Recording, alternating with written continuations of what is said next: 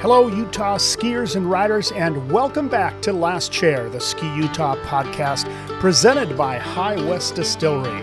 It's official, the ski season is underway here in Utah. As always, thanks to Utah's own Pixie and the Partygrass Boys for kicking it off on this episode of Last Chair. Ski Utah's Last Chair podcast is brought to you by High West Distillery, Utah's first legal distillery since 1870. High West's passion is crafting delicious and distinctive whiskeys and helping people appreciate whiskey, all in the context of our home here in the American West. My personal favorite is Campfire. Check it out if you can. If you're visiting this winter, join me at one of High West's 3 must-visit locations in Park City and Wanship, just a short distance out of town. It's go time here in Utah with the ski season underway, and what a welcoming time we felt during the opening weeks at Ski Utah resorts. Just wondering, have you taken your first runs of the season?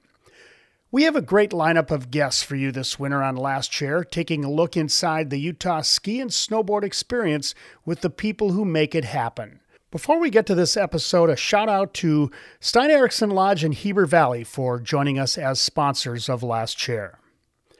Our guest today on Last Chair has an emotional story I know you will enjoy. Imagine you're a lifelong skier in the prime of your career as a collegiate ski racer. Then one day, it all changes. In 1988, a skiing accident robbed Chris Waddell of nerve functionality in his lower body in just an instant. Less than a year later, he was back on snow, although this time in a monoski. Chris Waddell went on to become one of the most decorated skiers in Paralympic history, making his home in Utah and even lighting the cauldron at the 2002 Paralympic Winter Games in Salt Lake City.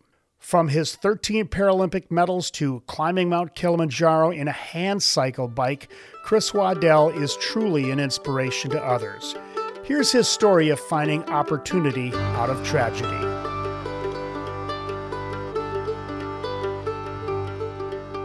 Chris Waddell, welcome to Last Chair, the Ski Utah podcast. Great to have you join us today. Tom, wonderful to join you and love what you're doing. So happy to be a guest here.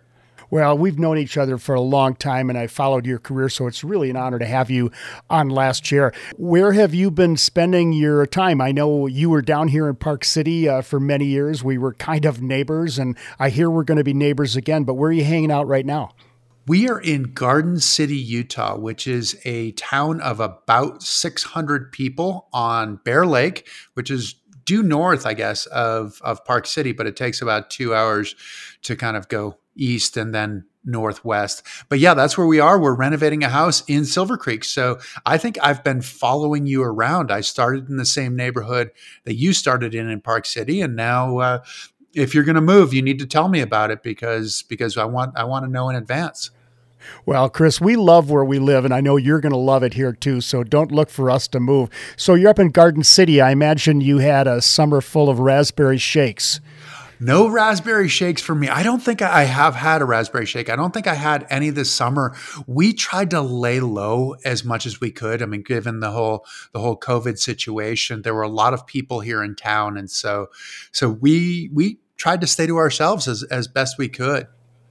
Yeah, we were up there this past July, and I don't think we had driven up there in probably 25 or 30 years. And we had just a wonderful day over on the eastern shore. You're on the western shore. And then we made the loop around the north side, came down to Garden City, tried to get a raspberry shake, but the line was too long, so we headed home. But just know, Chris, we're going to welcome you back here in Park City so you don't have to drive quite so far to go skiing at Deer Valley. I appreciate that. Thank you. Chris, you've had an amazing career and great to have you on the podcast. You grew up in New England, so to many here in Utah, they may not be familiar with your background. Talk a little bit about your background in growing up in New England and getting into ski racing. I got into ski racing, I think, really by accident. I grew up in a town called Granby, Massachusetts, which was probably about 5,000 people in Western Mass. And everybody says, oh, it's in the Berkshires. And it's like, no, we're in the in-between of the Berkshires. And then the other people say, well, you can't be from Massachusetts because you don't have a Boston accent. I'm 45 minutes west of the accent, really, is what it comes down to, if anybody knows. Small town, and Mount Tom was about 10 minutes away, 680 feet of vertical. So, about half the height of the Empire State Building. It was owned by a construction company, and the patriarch of the family, a family construction company, loved the mountain, just loved it. We had spectacular snowmaking, spectacular lights. It would light up the whole valley, the whole Connecticut River Valley. And we just went there every day. My father started teaching right when we moved to that area. And I saw the kids racing. I was 6 years old or something, and I said, I want to do that. And so I started racing at Mount Tom, and we trained on the boulevard, which was just a little double chair, wooden slats. And I mean, it was probably maybe 25 gate slalom and maybe like 15 gate GS. Maybe I'm exaggerating. It might have been less, but that's where we did it every day. My father would teach. My father was a teacher, and so he would teach skiing afterwards. My mother started as a ski patroller and then eventually was an instructor as well. So they'd pick us up at school. My brother and I would get into the car. We'd change, put our warm up pants on over our Levi's or whatever, and we'd go out and ski. And it was just, I fell in love with it. And part of it was the coaching. My first coach was a guy named Rob Broadfoot. And Rob had skied at the University of Maine, Farmington, and then came down and was going to graduate school at Springfield College and wanted to continue coaching. And so he coached. And, as a 6-year-old, it was like he was my coach, but he was my friend as well. And he's in his middle 20s or whatever. But it was just such a cool thing. And it was a different sport than anything I'd ever done, where you come down and he would tell you what you did well, tell you what you could improve. And he was so good at just propping you up. And I asked him recently, how he looked at that. And he said, well, so many people are going to tell you what you don't do well. I wanted to make sure that you knew what you were doing well. And so, yeah, he started that. And I went from Mount Tom to Berkshire East, which was, I think, about 1,000 feet of vertical. So moving up to the big mountain up in Charlemont, Massachusetts, and then and ski race there basically from 14 up until I graduated from high school, and then I skied at Middlebury College. And so I was just preparing really for my first year of competing for the team. And that's when I had my accident. Was December 20th of 1988. I want to get back to the accident here in a second, but let's go back to Mount Tom. Having grown up in the Midwest myself, I fully appreciate it. And if you had 670 feet of vertical, we had nothing close to that in the Midwest. But Chris, I often think about this, that we love our big mountains with 2,000 to 3,000 feet of vertical, but you can have a whole lot of fun on 600 feet of vertical growing up, can't you? You really can. And it's not just the fun. I mean, it's the skiing part. And there were times that my brother and I'd be there until 9 o'clock at night, and we would ski, we'd train, and then we'd go and jump into somebody else's course, or we'd go and ski on one ski. But it was the community. It was a babysitter for so much of the local community, where people would drop the kids off and say, hey, I'll be back in a couple of hours and pick you up. And we had the run of the mountain, which is something that's kind of funny right now, isn't it? That you think, oh, 6-year-old kid, you're not going to be left unattended. And it's like, oh, we'll be fine. Back then we were fine. And that was the cool part. And it's fun just to see the friends that I still have from those days. It persists into adulthood. So let's fast forward now to 1988, when you had the accident. You're an aspiring racer with Middlebury College. You're doing what your passion has led you to do, and all of a sudden your life changed in an instant. It really did. And it's funny because I ski raced. I didn't go to a ski academy. I went to a prep school, which meant that, we might get to train for an hour a day or something like that. And it was a much shorter season. And I felt like I'd never given myself the chance to see how good I could be as a ski racer. So going to Middlebury, in a lot of ways, for me, trying to race there, and it was going to be trying to race, was going to be my Olympics. It was going to be how I proved how good I could possibly be. And so I spent the whole fall really trying to somehow write a new narrative. And so my goal every day was to push myself in dryland training to the point where I wanted to quit.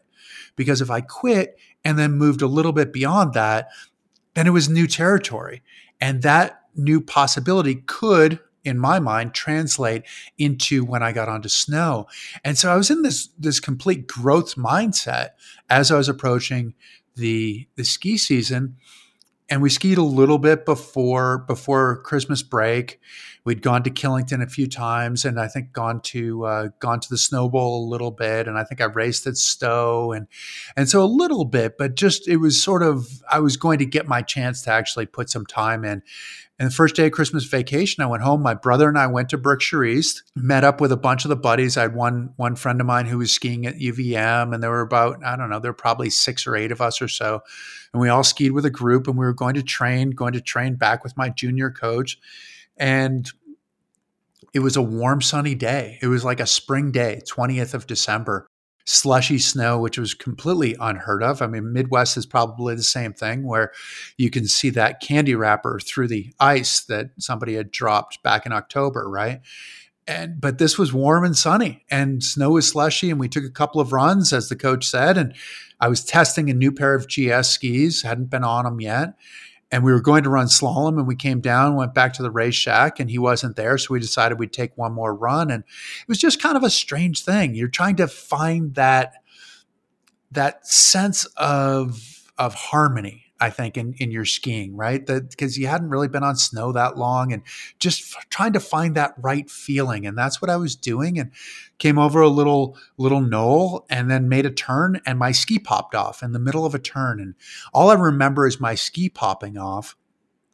I fell in the middle of the trail as best I can recreate it, because I don't remember anything. I was in shock, but my friend who was at UVM, a guy named Jim Schaefer, actually now owns Berkshire East. He was the first one to me. My brother was there soon afterwards, and I was just kind of lying on the ground, and they were doing their best. It was obvious to them that I'd hurt myself pretty badly, so they were trying to keep me from moving and everything until the ski patrol could come up. And so I don't remember any of it, but I was conscious throughout, and as best I can reconstruct it, I fell in the middle of the trail and didn't hit anything but the ground. It was just one of those weird falls. I probably had taken what I thought were much worse falls and had no problem. But this time I did whatever I did. I did it in exactly the right or the wrong way, however you want to look at that. So you had friends with you. You had some support around you at that time? I did. I had friends around me. It was probably 6 or 8 of us. And my brother, this guy, Jim Schaefer, who was the first one to me, Tim Flaherty, who had raced with us and then was coaching, Jim's brother or 2 brothers, I think, one of their friends, so there were a lot of people, and you get to know everybody at a small mountain as well. So it was pretty quick that the ski patrol was there, and they brought me down the hill, and ambulance took me to the hospital, helicopter flew me to the next hospital. And that's when my family really kind of caught up to me. My father had come to the first hospital, and it was kind of like it's like a series of snapshots kind of thing. I remember my ski popping off. Then I remember my father looking down at me as I was lying on the gurney in the first hospital. And I thought, I'm in trouble. I'm in trouble. And then it kind of faded to black a little bit. I mean, not that I went unconscious or anything. I just don't remember it. And then remember waiting for the helicopter and being cold. But when I landed at the second hospital, obviously they did all sorts of tests and everything. And my parents and my brother were in the waiting room, which they describe as this really small waiting room, and it was just them, and it was just time just kept ticking and ticking. I mean, just hours. And finally a doctor came out and he said, "Your son's broken his back. He'll never walk again." And he turned and he left, and they were left to make sense of it on their own. And it was just such an incredibly traumatic thing. My father said something that was pretty amazing, as he doesn't remember it, but my mother remembered it. And he said, because they all cried, and he said, "Look, that's the last time we can cry. We have to be strong for Chris." And that to me captures who my family is, that it was this sense of resilience. It wasn't about them. It was about how could they give me the best opportunity to heal. And they gave me a great opportunity. I was really in charge of my own health and moving forward. And, they didn't really, I had my mother help me fill out an application to study abroad while I was in the hospital.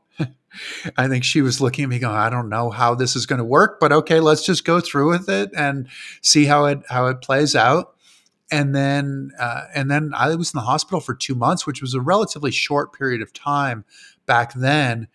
And I left on Friday and returned to Middlebury 2 days later on Sunday. What was the nature of the disability, and has it evolved at all since that time? So what I did is I broke thoracic 10 and 11. So there are 12 thoracic bones. There are 7 cervical bones, which is really like breaking your neck. And for me, I broke and really pulverized, I guess, those two vertebrae. The doctor said it looked like a bad car accident, which is one of those things. We're on the hill and I was probably going 20 to 30 miles an hour, which doesn't seem fast when you're skiing. But when you fall, it can be fast. And so that's what I broke. It corresponds to about belly button as far as sensation. And really, I have the muscles just below the sternum and sort of corresponding back muscles. So when I started skiing in a monoski, I'm getting ahead of myself here, Tom, but I'll finish that thought.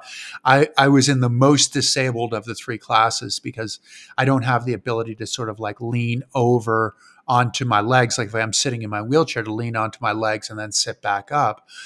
I don't have the muscles to do that. So once I'm leaning on my thighs, then that's where I am until I push myself up with my arms. Chris, one of the things that's always amazed me about that accident and your return to sport is you had so many things to look at in your life, so many things that were changing for you just in an instant. But skiing seemed to be one of the top things on your list. You were back on snow within a year of that accident. I was back on snow within a year, 362 days actually after the accident. And I thought about skiing. I mean, we did, I did a fair amount of mental imagery when I was training for skiing, and there was nothing I could do while I was lying in the hospital bed. And I thought over and over about skiing and really at that time I thought, okay, I'll get back. I won't be healthy for the season, but maybe I'll be able to ski, like maybe forerun the Middlebury Carnival, which was always the last race of the year. That's what I initially thought. Nobody told me that I was paralyzed. That doctor who initially told my parents had demonstrated a fairly miserable bedside manner, and they protected me. They didn't want me to be labeled in that way, to be labeled that my life was essentially over. And so they nobody told me really that I was paralyzed. And so I kind of made it up myself, and I was thinking, okay, well, I kind of understand sort of what's going on here. And I did believe that I, as an athlete, would be able to create the miracle and be able to recover completely. But at the same time, a friend of mine asked me if I would be willing to be in a movie about adaptive skiing, a documentary movie about adaptive skiing. And he asked me this while I was in the hospital. And I said, yes, sure, I will do that. A friend of his was making that movie. And so that to me was the plan. And if you step back, Tom, I know or knew Diana Golden. Yes, very well. Yeah, and Diana was an amazing person. I saw her at a giant slalom at Burke Mountain the year before my accident. And I'd never seen, I remember seeing one guy with outriggers in like the Christmas lift line at Mount Tom when I was a kid, back when when you were really in the corral, when it was a 45-minute lift line and you're going back and forth and back and forth.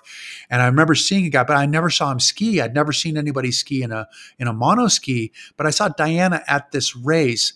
And my first thought was really, all right, there's a woman with one leg who's coming to this race. And okay. But then I watched her ski. And to me, she captured what it meant to be an athlete, that that we as athletes often protect ourselves so much, right? As ski racers, it's really easy to have all of your excuses before you go through the starting gate. And she was somebody who was just who just said, look, I'm not going to make any excuses. I don't have time for excuses. She laid herself bare effectively and just said, I'm going to fall down, but I'm going to get back up. And in watching her, I thought that's the best encapsulation of what it means to be an athlete, to know that you're going to fail, but know that that failure is not going to stop you, and that you're not going to try to soften the blow of the failure before it happens. And I saw Diana, and in a lot of ways, I gained a hero that day, as probably did a lot of the other racers.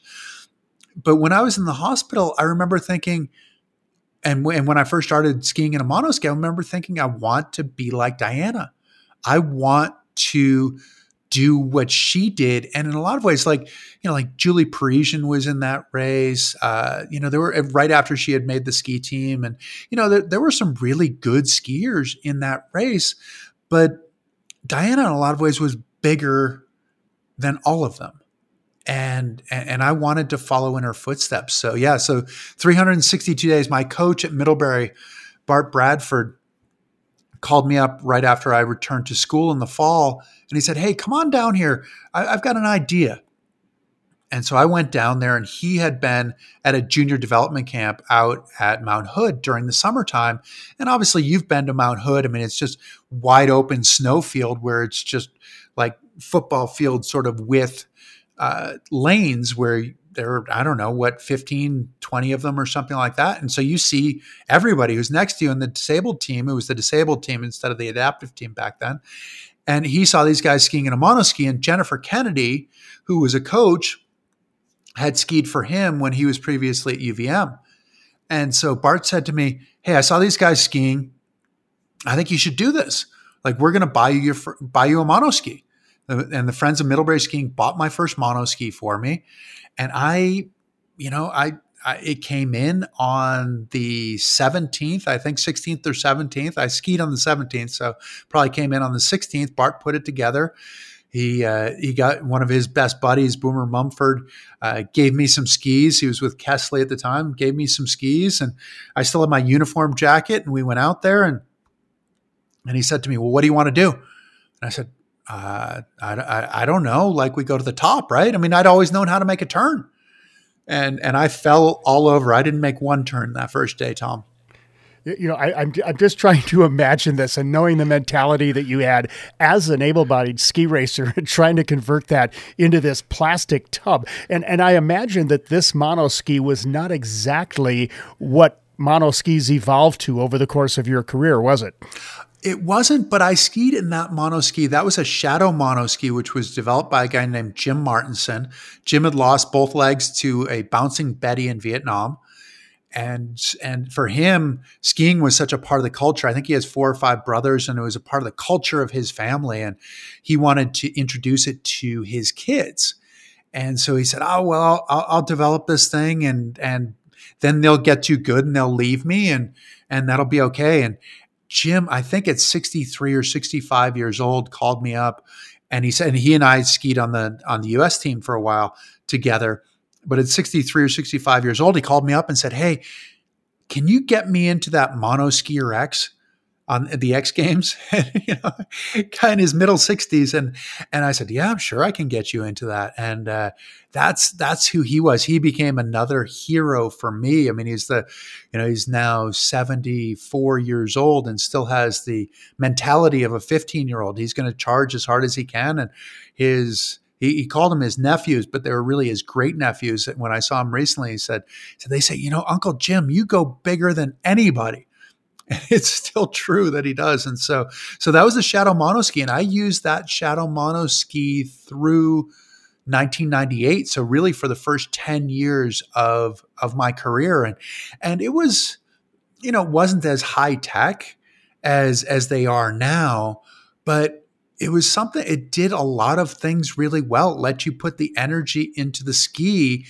And for me, as a former able-bodied skier, that was the important part. I didn't want it to be different. I didn't want it to be sort of this watered down version of the sport, because skiing is, skiing is about speed. It's about the time, but it's also a beautiful sport. I mean, I feel like it crosses over with ballet in a lot of ways, where like when you watch somebody do it well, it is just spectacularly beautiful. And that's part of what brought me back to it. And the Shadow Monoski allowed me to do that. It has continued to evolve. I ski on what's called a Dyne Access now, which these guys wanted me to try it out. And they said, well, we're coming into Park City and we'd love for you to try out our ski. I was doing a presentation in Sarajevo in Bosnia, and I was going to get home the day before they wanted me to ski with them. And I thought, I'll be happy to come ski in your ski, but just know it's going to be miserable. I will be on 3 planes. I will fly for like 20 hours before I arrive there. I will be all contorted. And I got into the ski and I felt like I couldn't fall over. I really did. I felt like, wow, this has changed. And Joachim, the guy who is the engineer, is a professor at Lehigh, and he teaches mechanical engineering, but he also, I think his PhD is in aeronautical engineering. He's built his own airplanes. He's flown his own airplanes that he's built. So he's a guy who is not doing just sort of the garage version of engineering, which is really ultimately where we started, which was great. But it's really cool to see it progressing, because we need those kinds of people. We need those people like Joachim to be able to do that, because it's a small number of people. There aren't economies of scale. You're not going to mass produce thousands and thousands of monoskis. So it's really cool that there are some people who, with some great knowledge, who are pushing it forward. And obviously the athletes have been important with that as well. Chris, we've been talking about monoskis and, just thinking about it in my mind, how do you actually manage yourself in a monoski? Monoskiing is actually, if I do it correctly, from the waist up, it is the same. Our bodies are all connected, right? So it's one ski. I have 2 outriggers, and I sit in a seat with my feet out in front of me. But it's where I forget that I'm sitting down, because if I do it correctly, if I'm sort of lifting my inside shoulder up and forward, it drops my hip into the snow. And what's spectacular now, Tom, is that the skis are so much better that it just is the feeling of making a turn. And that to me is the thing that keeps me coming back. And it's the balance is like learning how to ride a bike. Once you find that balance, it really makes sense, even though you're just on one ski. But the feeling of making a turn, and it's exactly the same as what I would try to do when I'm standing up, really. I know that in your career, you have introduced able-bodied persons to monoskis so they could experience that. When they get out of that little plastic cockpit, what's the first thing they say to you?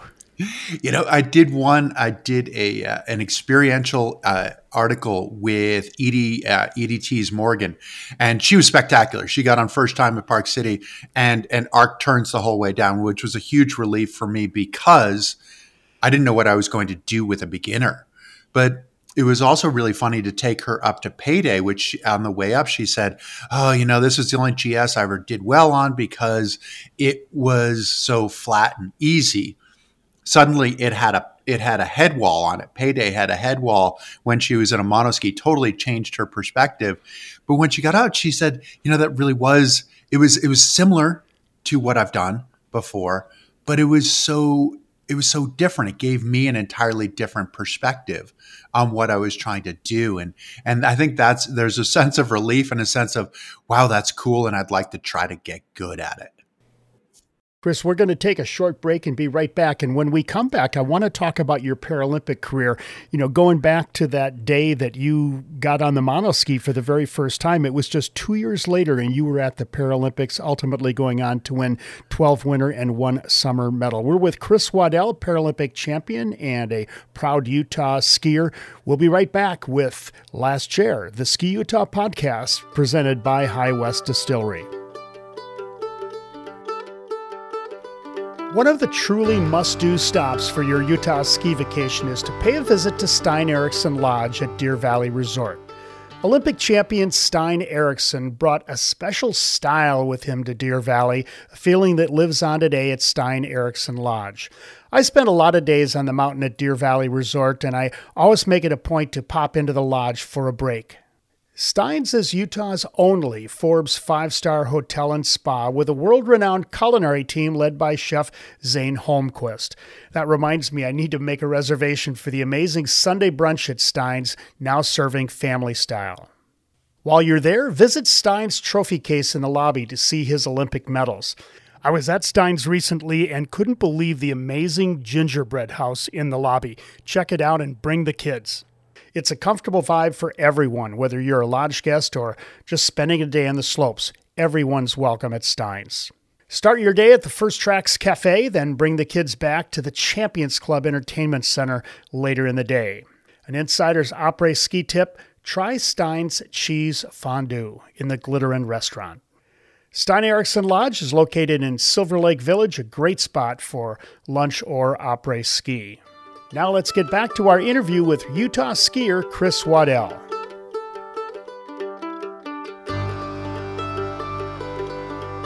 And welcome back. We're with Chris Waddell, Paralympic champion. And Chris, before the break, we were starting to talk a little bit about your Paralympic career. And one of the things, too, that really amazes me is that you, with just really 2 years experience in the monoski, you went to the 1992 Paralympics in Albertville, France, and you came back with medals.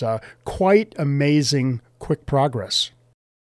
It was amazing progress. I actually graduated. So I graduated on skis from Middlebury. Middlebury, I believe, is the only college in North America that has a skiing graduation. So a full cap and gown procession. And I graduated from Middlebury, hopped on a plane and flew to Durango for my first really full-fledged team camp when I was a full-time ski racer. So did that, made the team. Which it was touch and go. They combined a lot of classes going into Albertville. So I remember I had a conversation with Stefan Hench, who was our head coach at our Keystone camp. We would often have our first camp of the monoskiers would have our first camp of the season at Keystone in Colorado. And he and I got on the lift. It was the first lift ride of the year, just the two of us. And he said, well, I just want to let you know that they're combining a lot of classes. They're limiting quotas because at that point we had 13 different classes and there were 3 classes of monoskiers. And typically they had 3 slots per class. And what they did is they combined a bunch of classes. So we went from 3 monoski classes to 2 monoski classes. And all the guys from the class above me were coming into my class.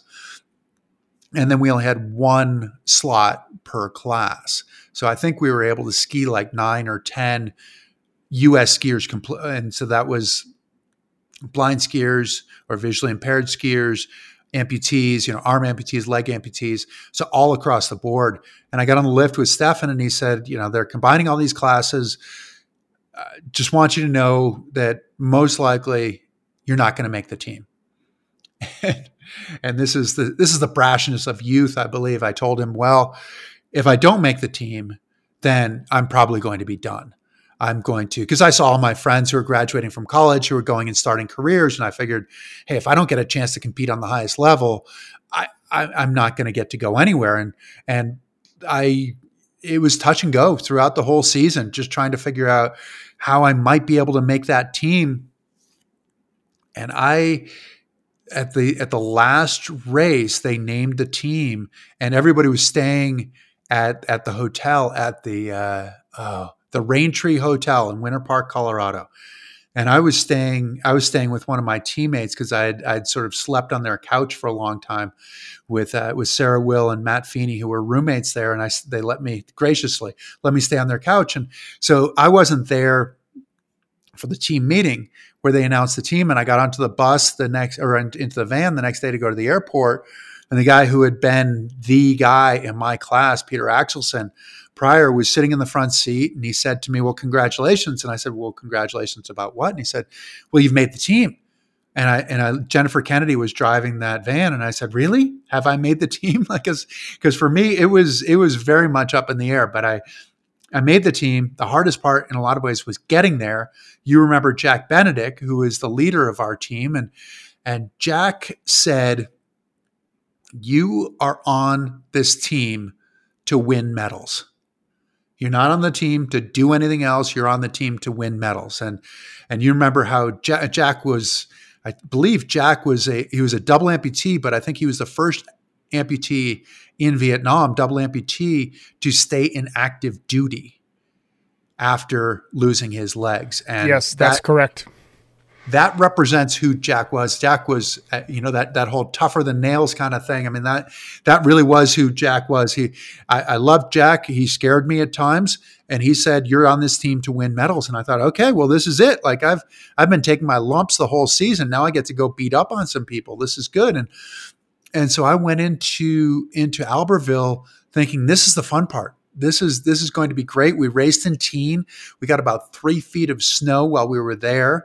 I raced slalom and giant slalom. I was going to do the training runs of the downhill, but it was a total whiteout. And then they ended up sort of shifting the schedule and having the slalom first. And so once that happened, they said, okay, that's it. No more downhill for you, which was a huge relief really for me. I was not a natural downhiller, and certainly not a downhiller at that point. And yeah, in the slalom, we the monoskiers actually had a better chance of winning medals than some of the people in the other classes. And so there were 2 of us in my class, Mike McDougall and I, and he had beaten me all year long. And I got him that day. So I got him for a silver medal. There was an Austrian guy who ended up winning the gold. And then a few days later, I don't remember, actually, I think it was toward the end, was the giant slalom. And it was that same guy, Reinhold Sager, and I got him the first run of the giant slalom. So I was leading the first run of the giant slalom, and Chad Colley was the other U.S. guy, and I think Chad had gone out, and so I was the U.S. representative, and it was a whiteout. It was one of those whiteout days, and I hit a bump and kind of got a little bit squirrely and stayed in the course. And he ended up getting me by, I think, 0.2 of a second. And so I ended up with two silver medals. But that really that launched my Paralympic career. So 4 years later, actually 2 years later, because Lillehammer was in that little cycle change that we did with the Olympics, but you went in as more or less a favorite, and you came out with a bundle of medals. And in fact, you won all 4. And when I think about this, I think back to great skiers like Jean-Claude Killy, who won all the medals in Grenoble, or Tony Seiler, who did the same in Cortina in 1956. So you went into Lillehammer and you took all 4 gold. Jean-Claude Killy was my hero in a lot of ways. I was born in 1968 when he won it was all 3 races at that point. And he was my father's hero, right? Because skiing was kind of, with Stein Eriksen, with Jean-Claude Killy, it wasn't really a full American sport. We were taking a bit of what we saw from the Europeans. It was sort of trickling in here, and he was my father's hero. And I thought, okay, this is it. I have a chance to do it. I had said early on, and I think this is some of the influence of Diana, that I didn't want to be limited by the disability. I didn't want to be defined by the disability. And so I said, even though I was in the most disabled of the 3 monoski classes, I said that I was going to be the fastest monoskier in the world. And I made the mistake of saying that to one of my teammates who also was in my class. And he said to me, "You will never beat those guys." And he had a really good point. I said that, and I was probably 30 seconds behind these guys. And if you talk about 30 seconds in a downhill at 60 miles an hour, that's like a half a mile behind. So I was considerably behind them. But I said I was going to be the fastest monoskier in the world. And to me, that's the definition of skiing. I mean, skiing is such a funny sport where you can look at the top seed of skiers, and there's not a single body type. There's not that you say, oh, well, this guy's going to be faster than that guy, or this woman's going to be faster than that woman. They're always the people who surprise you. And I wanted to be that guy. I wanted it to be about skiing. And so 93 was really my breakthrough year. It was when I was really full time. I went to Vail, Colorado, moved to Vail, Colorado, got my equipment dialed in a whole lot better. And, and I had to, I had to figure out some of this stuff, Tom. I was dating Sarah Will at the time, who was the best female monoskier. And I said I was going to be the best in the world, but I was not the best in my house.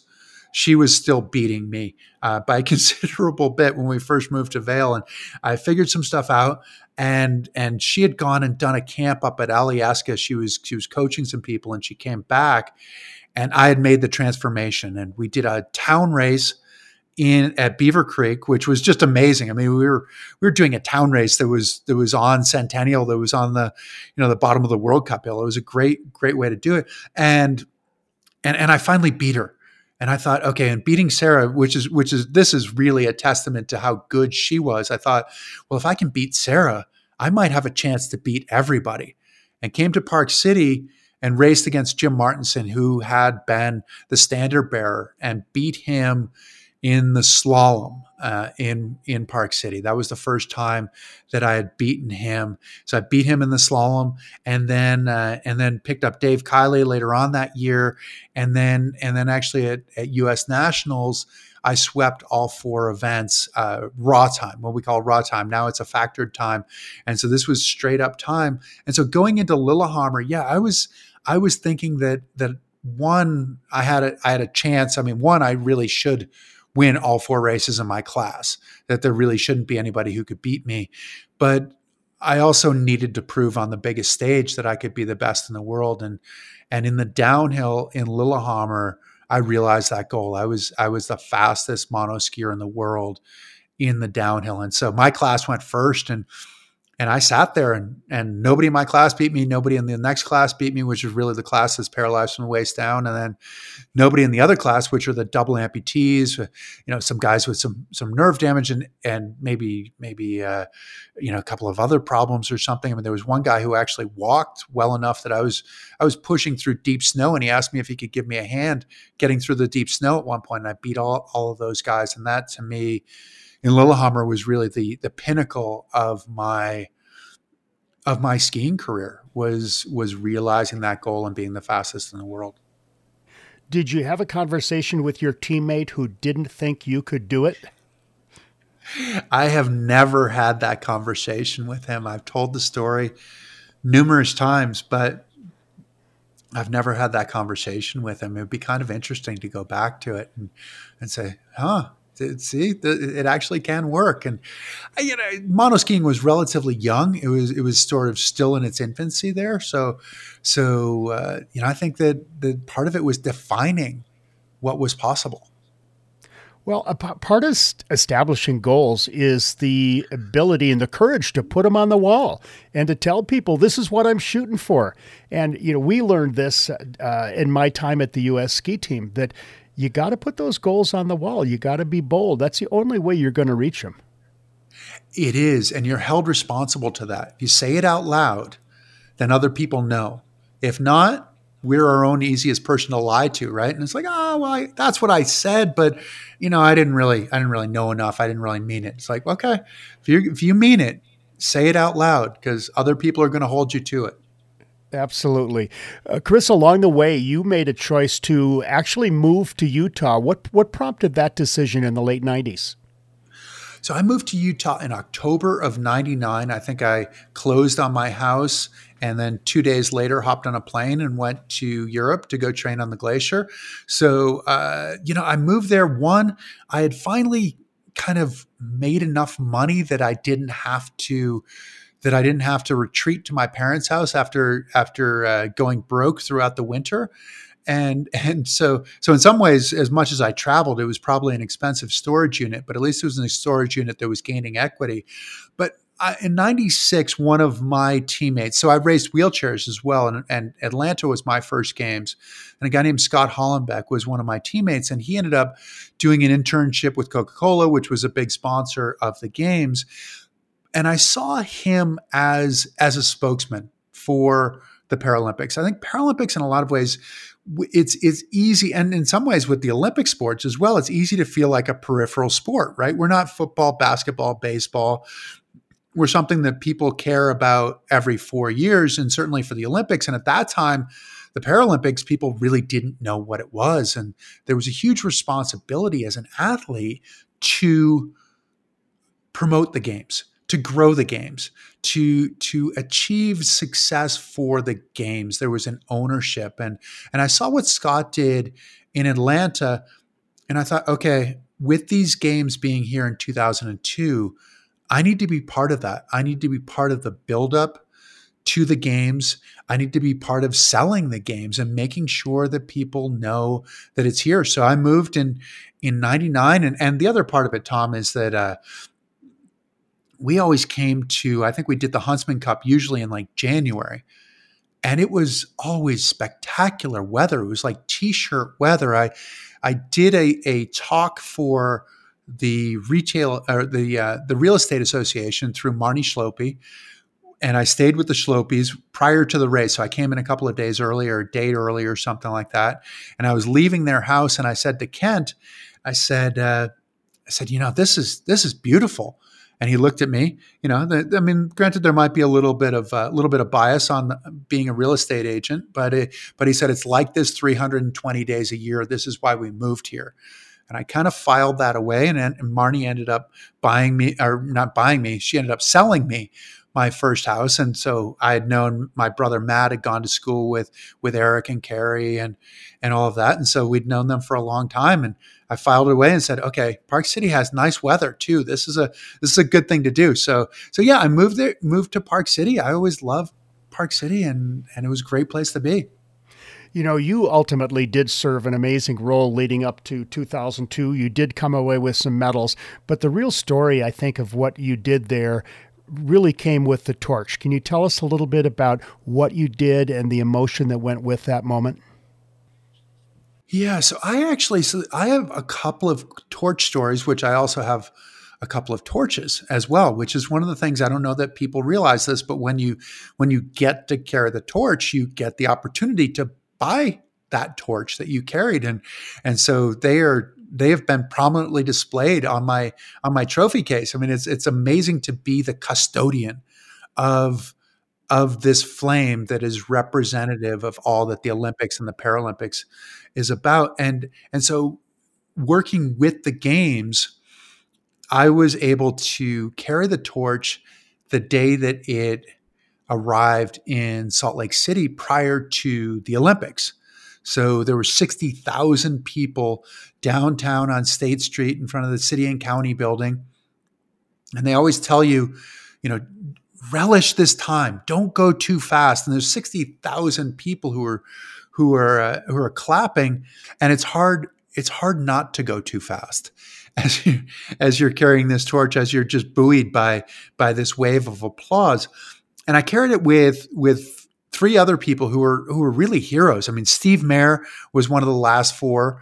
He was on the bus with me. He was a guy who'd been on my wall as a kid. John Stockton, obviously the point guard of the Utah Jazz. Kristi Yamaguchi, who was just phenomenal as a figure skater. And the bus part is one of the things that's really kind of funny. And they tell you that will be the best part of carrying the torch, will be your time with the other people who are going to carry the torch. And I remember that Prince Albert was on, and he had his entourage of cameras and people and handlers and all of this stuff. And he was in the front, and we were all in the back. And John Stockton and Steve Mayer were keeping it light for everybody. They were giving people a hard time and sort of making sure that we didn't get too uptight about all of what we were about to do. And Steve Mayer called up to Prince Albert, and he said, "Hey Prince, what do we call you?" And he came back and said, "Albert would be fine." And it was great to get this, because he also was an Olympian. He drove a bobsled in 3 or 4 games, I believe. And so it was really very cool to be part of that, to get to light the cauldron in front of 60,000 people. My friend Jim Schaefer, whom I mentioned, who was the first guy to me after my accident, he was on the stage as I was lighting the cauldron. And so for 2 kids from a small mountain in Massachusetts to be able to share this time and to share the journey of where we went, in our lives was really cool to be able to say, wow, you never thought you'd get out of this small town, and you really did, and are part of one of the most important things. And uh, what was it? Probably it was a month later, right? Because the Paralympics started a month later. I was able to light the cauldron in the stadium, in the Rice Eccles Stadium with probably 50,000 people, and to be part of the start of the games. It was really that to me was just, it was one of the coolest moments, and to be able to share that with all those people and say, yes, now it's going to be the exciting part. Chris, you said once, it's not what happens to you, it's what you do with what happens to you. And you had an illustrious career as a Paralympic athlete, but it really positioned you well to give back to others. And after your retirement following the Salt Lake City, your career has been spent as an inspirational, motivational speaker. You have worked in advocacy for many causes. Did you see that as a natural calling for you after your athletic career ended? That's a really good question. It is funny, Tom, because if you asked me when I was in college if I would be doing the stuff that I'm doing, I would tell you that you were absolutely crazy, because I hated getting in front of a group. I mean, this was the sweaty palms, the shaking knees, the shaking voice. I hated it. Absolutely hated it. And there are a lot of things that I ended up doing that were in some ways were vehicles for being able to tell the story. That if I didn't have a story, I might not necessarily have done these things. But I felt like learning how to monoski, learning how to monoski well, then learning how to be a wheelchair racer. I learned a lot of things the hard way. And it's not what happens to you, it's what you do with what happens to you. It's easy for people to say, that's a product of having had an accident, that it's like, okay, well, bad things are going to happen to all of us. And it's not, no, really, that's a product of being a ski racer. That the best ski racers to me are the ones who can perform in all conditions, when everything's going against them, in the nerves, in whatever it is, and still be able to perform the way that they've prepared. That is, I think, to me, in a lot of ways, that is the highest compliment that you can pay to somebody, is that you performed the way that you prepared. And I always wanted to be one of those, but something's always going to go wrong. And the idea of it's not what happens to you, it's what you do with what happens to you. It's like, okay, things are going to go wrong, but let's make this work. It's not a time to give up. It's a time to say, this is the greatest opportunity for me to prove how good I really am. And it's sort of like, as an athlete, I didn't get paid. I did win some prize money here and there. It wasn't enough to, it was enough to buy sushi dinner, but it wasn't necessarily enough to support me. And so I got paid to tell my story, to make sense of my story. My sponsorships were not really, they were based anecdotally almost on my performance, but they were based more on my ability to convey my story in a meaningful way to an audience, both in person and via the media. So that's what I ended up doing. It's where I found some success. It's also where I realized that I really enjoyed it, that it was the performance. And after, the thing that I miss most from my competing days is that critical moment when it comes down to, okay, here it is. You've done all of this preparation. Now it really matters. Can you put it together? And that's what getting on stage is for me right now, is that opportunity to perform when it matters. I guess I must love the nerves and some sort of risk taking. So yeah, I never thought I would do it, but in a lot of ways it makes a lot of sense. And it also is a lifetime pursuit where I can continue to get better, where I can continue to stretch myself. And that was probably the greatest appeal of being an athlete, is seeing the results of the transformation and the transformation that I orchestrated. You know, as an athlete, you oftentimes need to change directions very quickly. And one of the things, Chris, I've admired in you is in the last year, as a public speaker, standing on stages with thousands of people, it's all changed. I'm experiencing this myself as well because I'm in that same business. But you've had to really change direction in the last 8 months, haven't you? I have had to change direction in the last 8 months. I have not done one in-person speech. I've done speeches, virtual speeches where I have the computer looking back at me. I felt badly for a lot of the graduating seniors last year. And in 2011, I'd done a commencement address at Middlebury College, and NPR put it on their list of greatest commencement speeches ever. And I thought, okay, maybe I can sort of reprise this role, this speech, and do it. And so we're talking to my iPhone, looking at myself. I did a commencement address, and if you want to talk about a really difficult audience, the most difficult audience is the one where you see yourself as you're talking. So to do that, we pivoted. I've been working on a television show. We've shot 2 episodes of it. It's called Chris Waddell Living It, which is we have an expert with a disability who teaches an adventure to 2 able-bodied people. So the last one we shot was bobsledding in Park City. We got to drive a bobsled, which sounds like a ton of fun and ended up being really scary because I didn't feel like I was prepared at all. And then you made it through and thought, well, that really was a ton of fun. So it worked out great, but there was definitely the scary part. And I pivoted to a podcast. And so doing a podcast called Living It and also doing a live podcast for my foundation. And it's called Name Tags Chat. And we do that Wednesdays for an hour straight, and we stream it right to Facebook. And so it's been really fun to kind of see how these things work. But yeah, Tom, it's the same.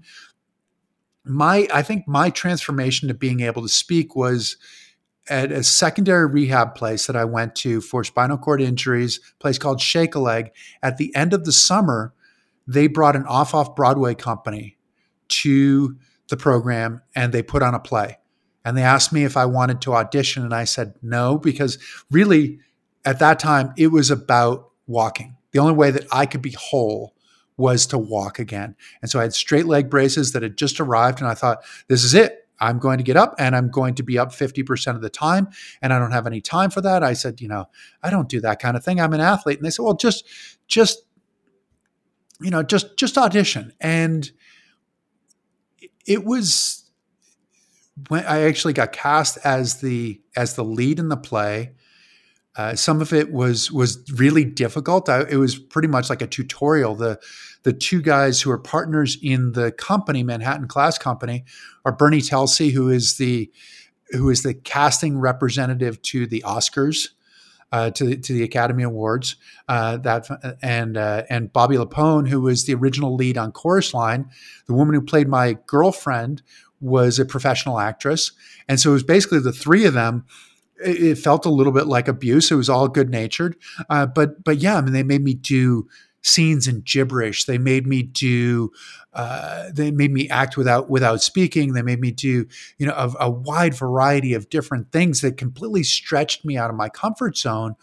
But it also, what it came down to was, can you find the sanity in a crazy moment? Can you be able to center yourself and perform in the moment? And that was probably one of the greatest lessons that I've ever had. And the thing that I'm trying to remind myself as I'm doing these speeches and wondering if anybody's still listening to me, if my computer has frozen, and if I've just been talking to myself for the last 45 minutes. So it's there definitely, there have been a lot of challenges in this last 8 months. I love that, finding sanity in the crazy moment. I mean, that's every day for us right now, isn't it? It really is. That's for sure. Chris, I know that Deer Valley is your go-to resort in Utah. And what are some of your favorite places on that mountain? So I do the Ski with a Champion program at Deer Valley. So we ski, a bunch of us. I'm the only Paralympian, but there are a bunch of Olympians as well. And we ski with clients. And it's one of the great things to be able to share our love of the sport and what it means and share the mountain. I spend a lot of my time at Deer Valley skiing on Bald Mountain. I love, I grew up in Massachusetts on a tiny little ski area. And it's so nice just to be able to get up and down and be able to ski it. And I am entertained. I could ski the same trail over and over again and continue to be entertained. Obviously they have a lot of trails to choose from there, but for me, I spend a lot of my time on Bald Mountain because I just get that, I get that turnaround and I can make a quick run, get on the lift. And, it can be a 10-minute turnaround in terms of one run to the next. So that's what I really enjoy. There really are some glory runs off of Bald Mountain. I know. I could just imagine you dropping off in the monoski and that kind of steep pitch off the chairlift and then just rolling down through the groomers. It's exactly it. And absolutely love it. So yeah, I spend most of my time on the Wasatch Lift, just looping around. And and the amazing thing is that, an hour and a half, 2 hours of skiing like that, you think, well, I'm pretty tired. I'm ready to call it a day. Chris, as we wind down, I want to bring it back to today. And you are also involved in the efforts in Salt Lake City and in Utah to bring the Olympics and the Paralympics back. It will be hopefully 2030 or 2034.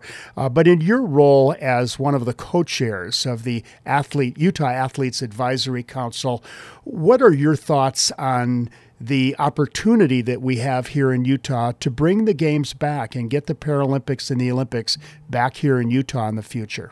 My experience in 2002 was the greatest experience that I've had really in the Paralympics. I mean, I won all 4 races in Lillehammer, which was pretty amazing. And that was on a different that was a different kind of thing. But the interaction with the people in Utah was just different than anything else I'd really seen. I mean, I think the only one I could compare it to would be Sydney, and the Australians are obviously famous for their embracing of sport. But it was just, I mean, it's such a phenomenal area, and we have greatest snow on earth. We have mountains all within an hour's drive of the airport. We have like 12 or 14 mountains, right? We have so many athletes who live and train here. It's a culture of sport.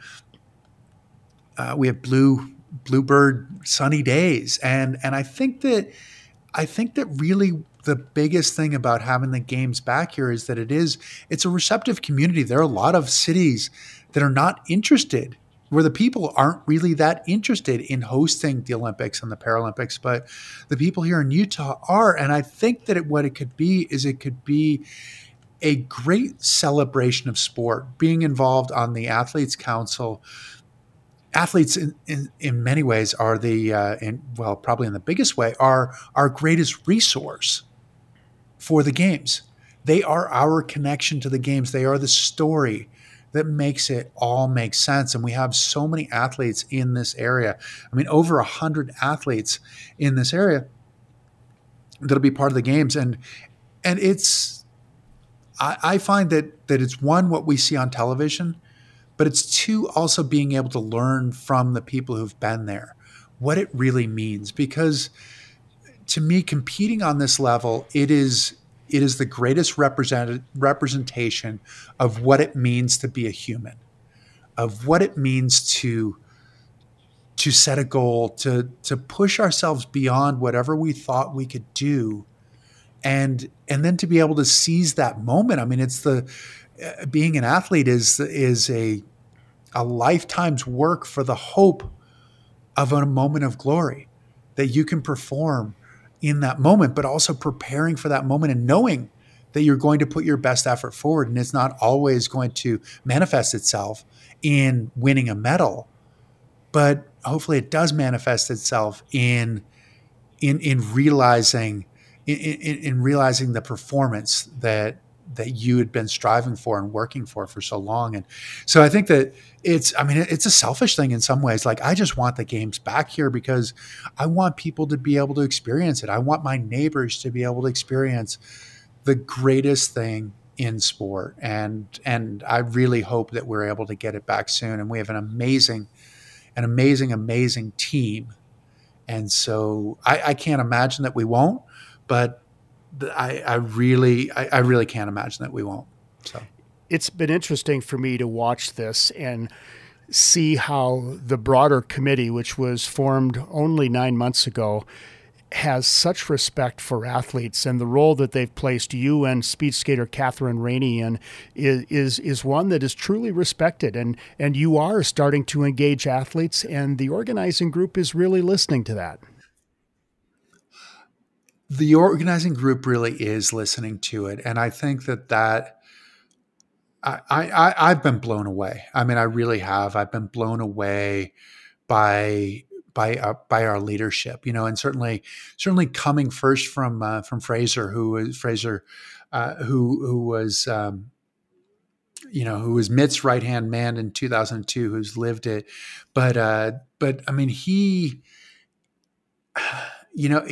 I absolutely love the way that he leads. I mean, he's a guy who leaves nothing undone. I mean, he's so prepared, but he's also so conscious of everybody else around it, and looking at like Cindy Crane and Jeff Robbins and Colin Hilton but yeah, I look at this group and think it is about the athletes, it's about the community, and it's hopefully going to be about the future. But yeah, I look at Fraser Bullock and I just think, wow, like Fraser, like he's a graduate class in leadership, really. So it's been a wonderful to work with him and with the whole group. Well, I know they're happy to have you in that role, Chris, and it's been a real joy to talk with you. We're down to the final stretch of what I call Fresh Tracks. This will be a series of short questions with hopefully simple answers, and no right or wrong here, but just to learn a little bit more about you before we wind up. So are you ready to go, Chris? I am ready. I'm a little nervous, but I'm ready. Don't be too nervous. I'll be easy on you. Pretty simple one right out of the chute. We've talked a lot about skiing, but what do you like to do outdoors other than skiing? What sort of activity is really exciting for you when you're not in the monoski? The biggest thing that I do outdoors other than skiing is hand cycling. So it's my version of road biking, and I get to ride with my wife. We're living on Bear Lake, which is 50 miles around the circumference of the lake. And so we do that fairly regularly. We've done, it's been kind of fun. It's sort of like you never leave being an athlete, but to go and do some other events, like some century rides. We've done the NAC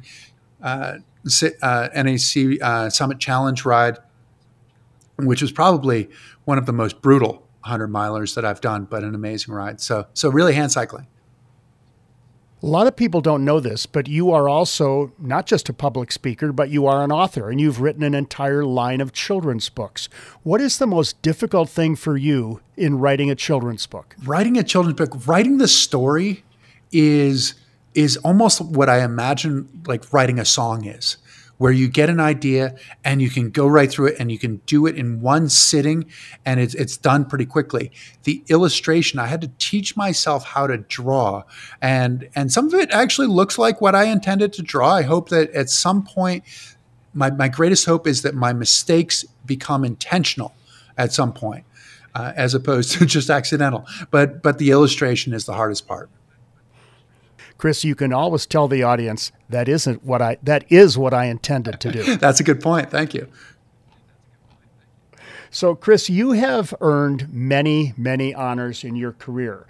You are a member of the U.S. Ski and Snowboard Hall of Fame, class of 2009. You have been recognized by the Dalai Lama. You have been one of People Magazine's 50 Most Beautiful People. There's all of these honors. What's the most notable one in your mind? What's the most notable one? I was wondering where you were going, because I figured that the People magazine would make its way in there. Which, funny enough, People magazine it was the greatest opportunity for me to make a living as an athlete. Being in People magazine legitimized me much more so than all of the medals that I won in the eyes of a lot of people, which is kind of funny. And it's just the way it works. But what is the greatest one? Wow. I mean, it is hard. This is probably like picking a favorite child, right? The Dalai Lama, it was amazing to be able to be in his presence. I think you felt like you stepped into this corona of light to be in a place of peace and happiness and joy. This past November, I got inducted into the U.S. Olympic and Paralympic Hall of Fame, and that might be the highest one in some ways, just in that it's with a lot of my heroes. I mean, I have a picture here, a black and white of Tommy Smith and John Carlos on the podium in Mexico in 1968, and they were inducted last year as well. So to be able to share it with some of those people, that you realize that was a moment in my life, but the impact continues to go forward, and there's a responsibility. I think that's a great one, Chris. A lot of honors. Chris, I know you've challenged yourself in many ways throughout your career. What's a challenge that you've given yourself that we might not know about? It's funny because challenges are every day. I mean, that's part of being an athlete is finding a new challenge to push yourself forward. Now I do a lot of speaking, and speaking in a lot of ways is it replaces that feeling, that moment that I had of getting into the starting gate, coming onto the stage, being nervous and marshaling those nerves and that adrenaline and everything. And so one of the things, I thought if I could be funny that I'd get hired more, but I also thought it would make it easier to get on the stage. And so I've gone to open mic night a few times at comedy clubs, which is terrifying.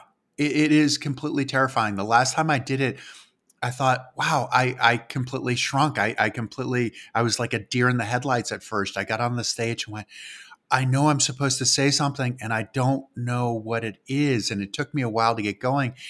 But to be able to bring that into, back onto the stage, it made doing a lot of the stuff that I do typically much easier. And I'd like to get better at the comedy stuff, Tom. I can't tell you that I'm good at it, but it encourages me each time each time I force myself to do it, because I feel confident in that I'm doing something different and I'm doing something that scares me. I have a little note card that I put right by my desk here that says "Run toward your fear," and the fear never seems quite as bad when you run toward it, but when it is allowed to sort of percolate in my brain, it seems a whole lot worse. So comedy has been one of those things, and people wouldn't know. And I don't know that they're going to pay to see me, Tom, but hopefully I'll get back to it again sometime soon. Well, as a public speaker myself, I admire you doing that, and I would be scared to death to give it a try. Next question for you, Chris. Your favorite Utah craft beer? My favorite Utah craft beer. Wow. See, that's a good thing. So actually, it's funny. I'm still sweating from the comedy question, Tom. I hope you know. My favorite Utah. There's no more hard ones. It's funny because I actually stopped drinking about 2.5 years ago, maybe a little bit more now. And so I'm trying to think of what, I think that I would probably go with Polygamy Porter though, as my favorite craft beer. And there's a little bit of an aside to that, in that before 2002, I did the NESN, which is the New England Sports Network. They carry the Boston Red Sox. I've been a Boston Red Sox fan forever. They called me up and said, "Hey, we want you to be on an Olympic Paralympic preview show." And I said to the guy, and who knows where this came from, I said, "Hey, I will do it, but you got to get me to throw out the first pitch at a game." and I ended up getting to throw the first pitch. And so when these guys were here, when they were in Utah, I brought them there, and he loved that he could take the polygamy porter, why don't you bring some home to the wives? And, and one just isn't enough. He thought that was the great immersion in Utah. So the great marketing genius of Greg Scherf. It really is. It really is. So yeah, he's amazing. Last question, and I honestly don't know how this applies to a monoskier, but my traditional closing question in Fresh Tracks is groomers, bumps, glades, or powder? I think probably first is groomers. I still the new shape skis. I mean, going from a 210 straight giant slalom ski to these skis with shape. I mean, I love the feeling of making a turn. So groomers, and then powder. I did at one point. I donated a day of skiing to a fundraising event, and it was a father and son and the son was about 9 or 10 years old, and the kid was he was sort of dragging in the morning, and went to lunch, and I thought, okay, well, it'll be a half day of skiing. And the kid had a little bit of food, and blood sugar came back, and he was ready to go, and ran into a few of his buddies. And then we ended up skiing the Olympic bump course all afternoon. I can't say that I really enjoyed that all that much. Bump skiing is not, I try to avoid them as best I can. I think many of us do, and I included in there just hoping that someday somebody is going to pick that. And I interviewed Shannon Barkey a year ago, who is a 2-time Olympic medalist in the bumps. She didn't go there, so I don't know that anybody is. So, Chris Waddell, it's been a joy to talk to you, and we're so proud of having you in Utah and being an ambassador for the sport in our great state. And thanks for joining us on Last Chair. Thank you, Tom. It's been an absolute pleasure. Keep it up.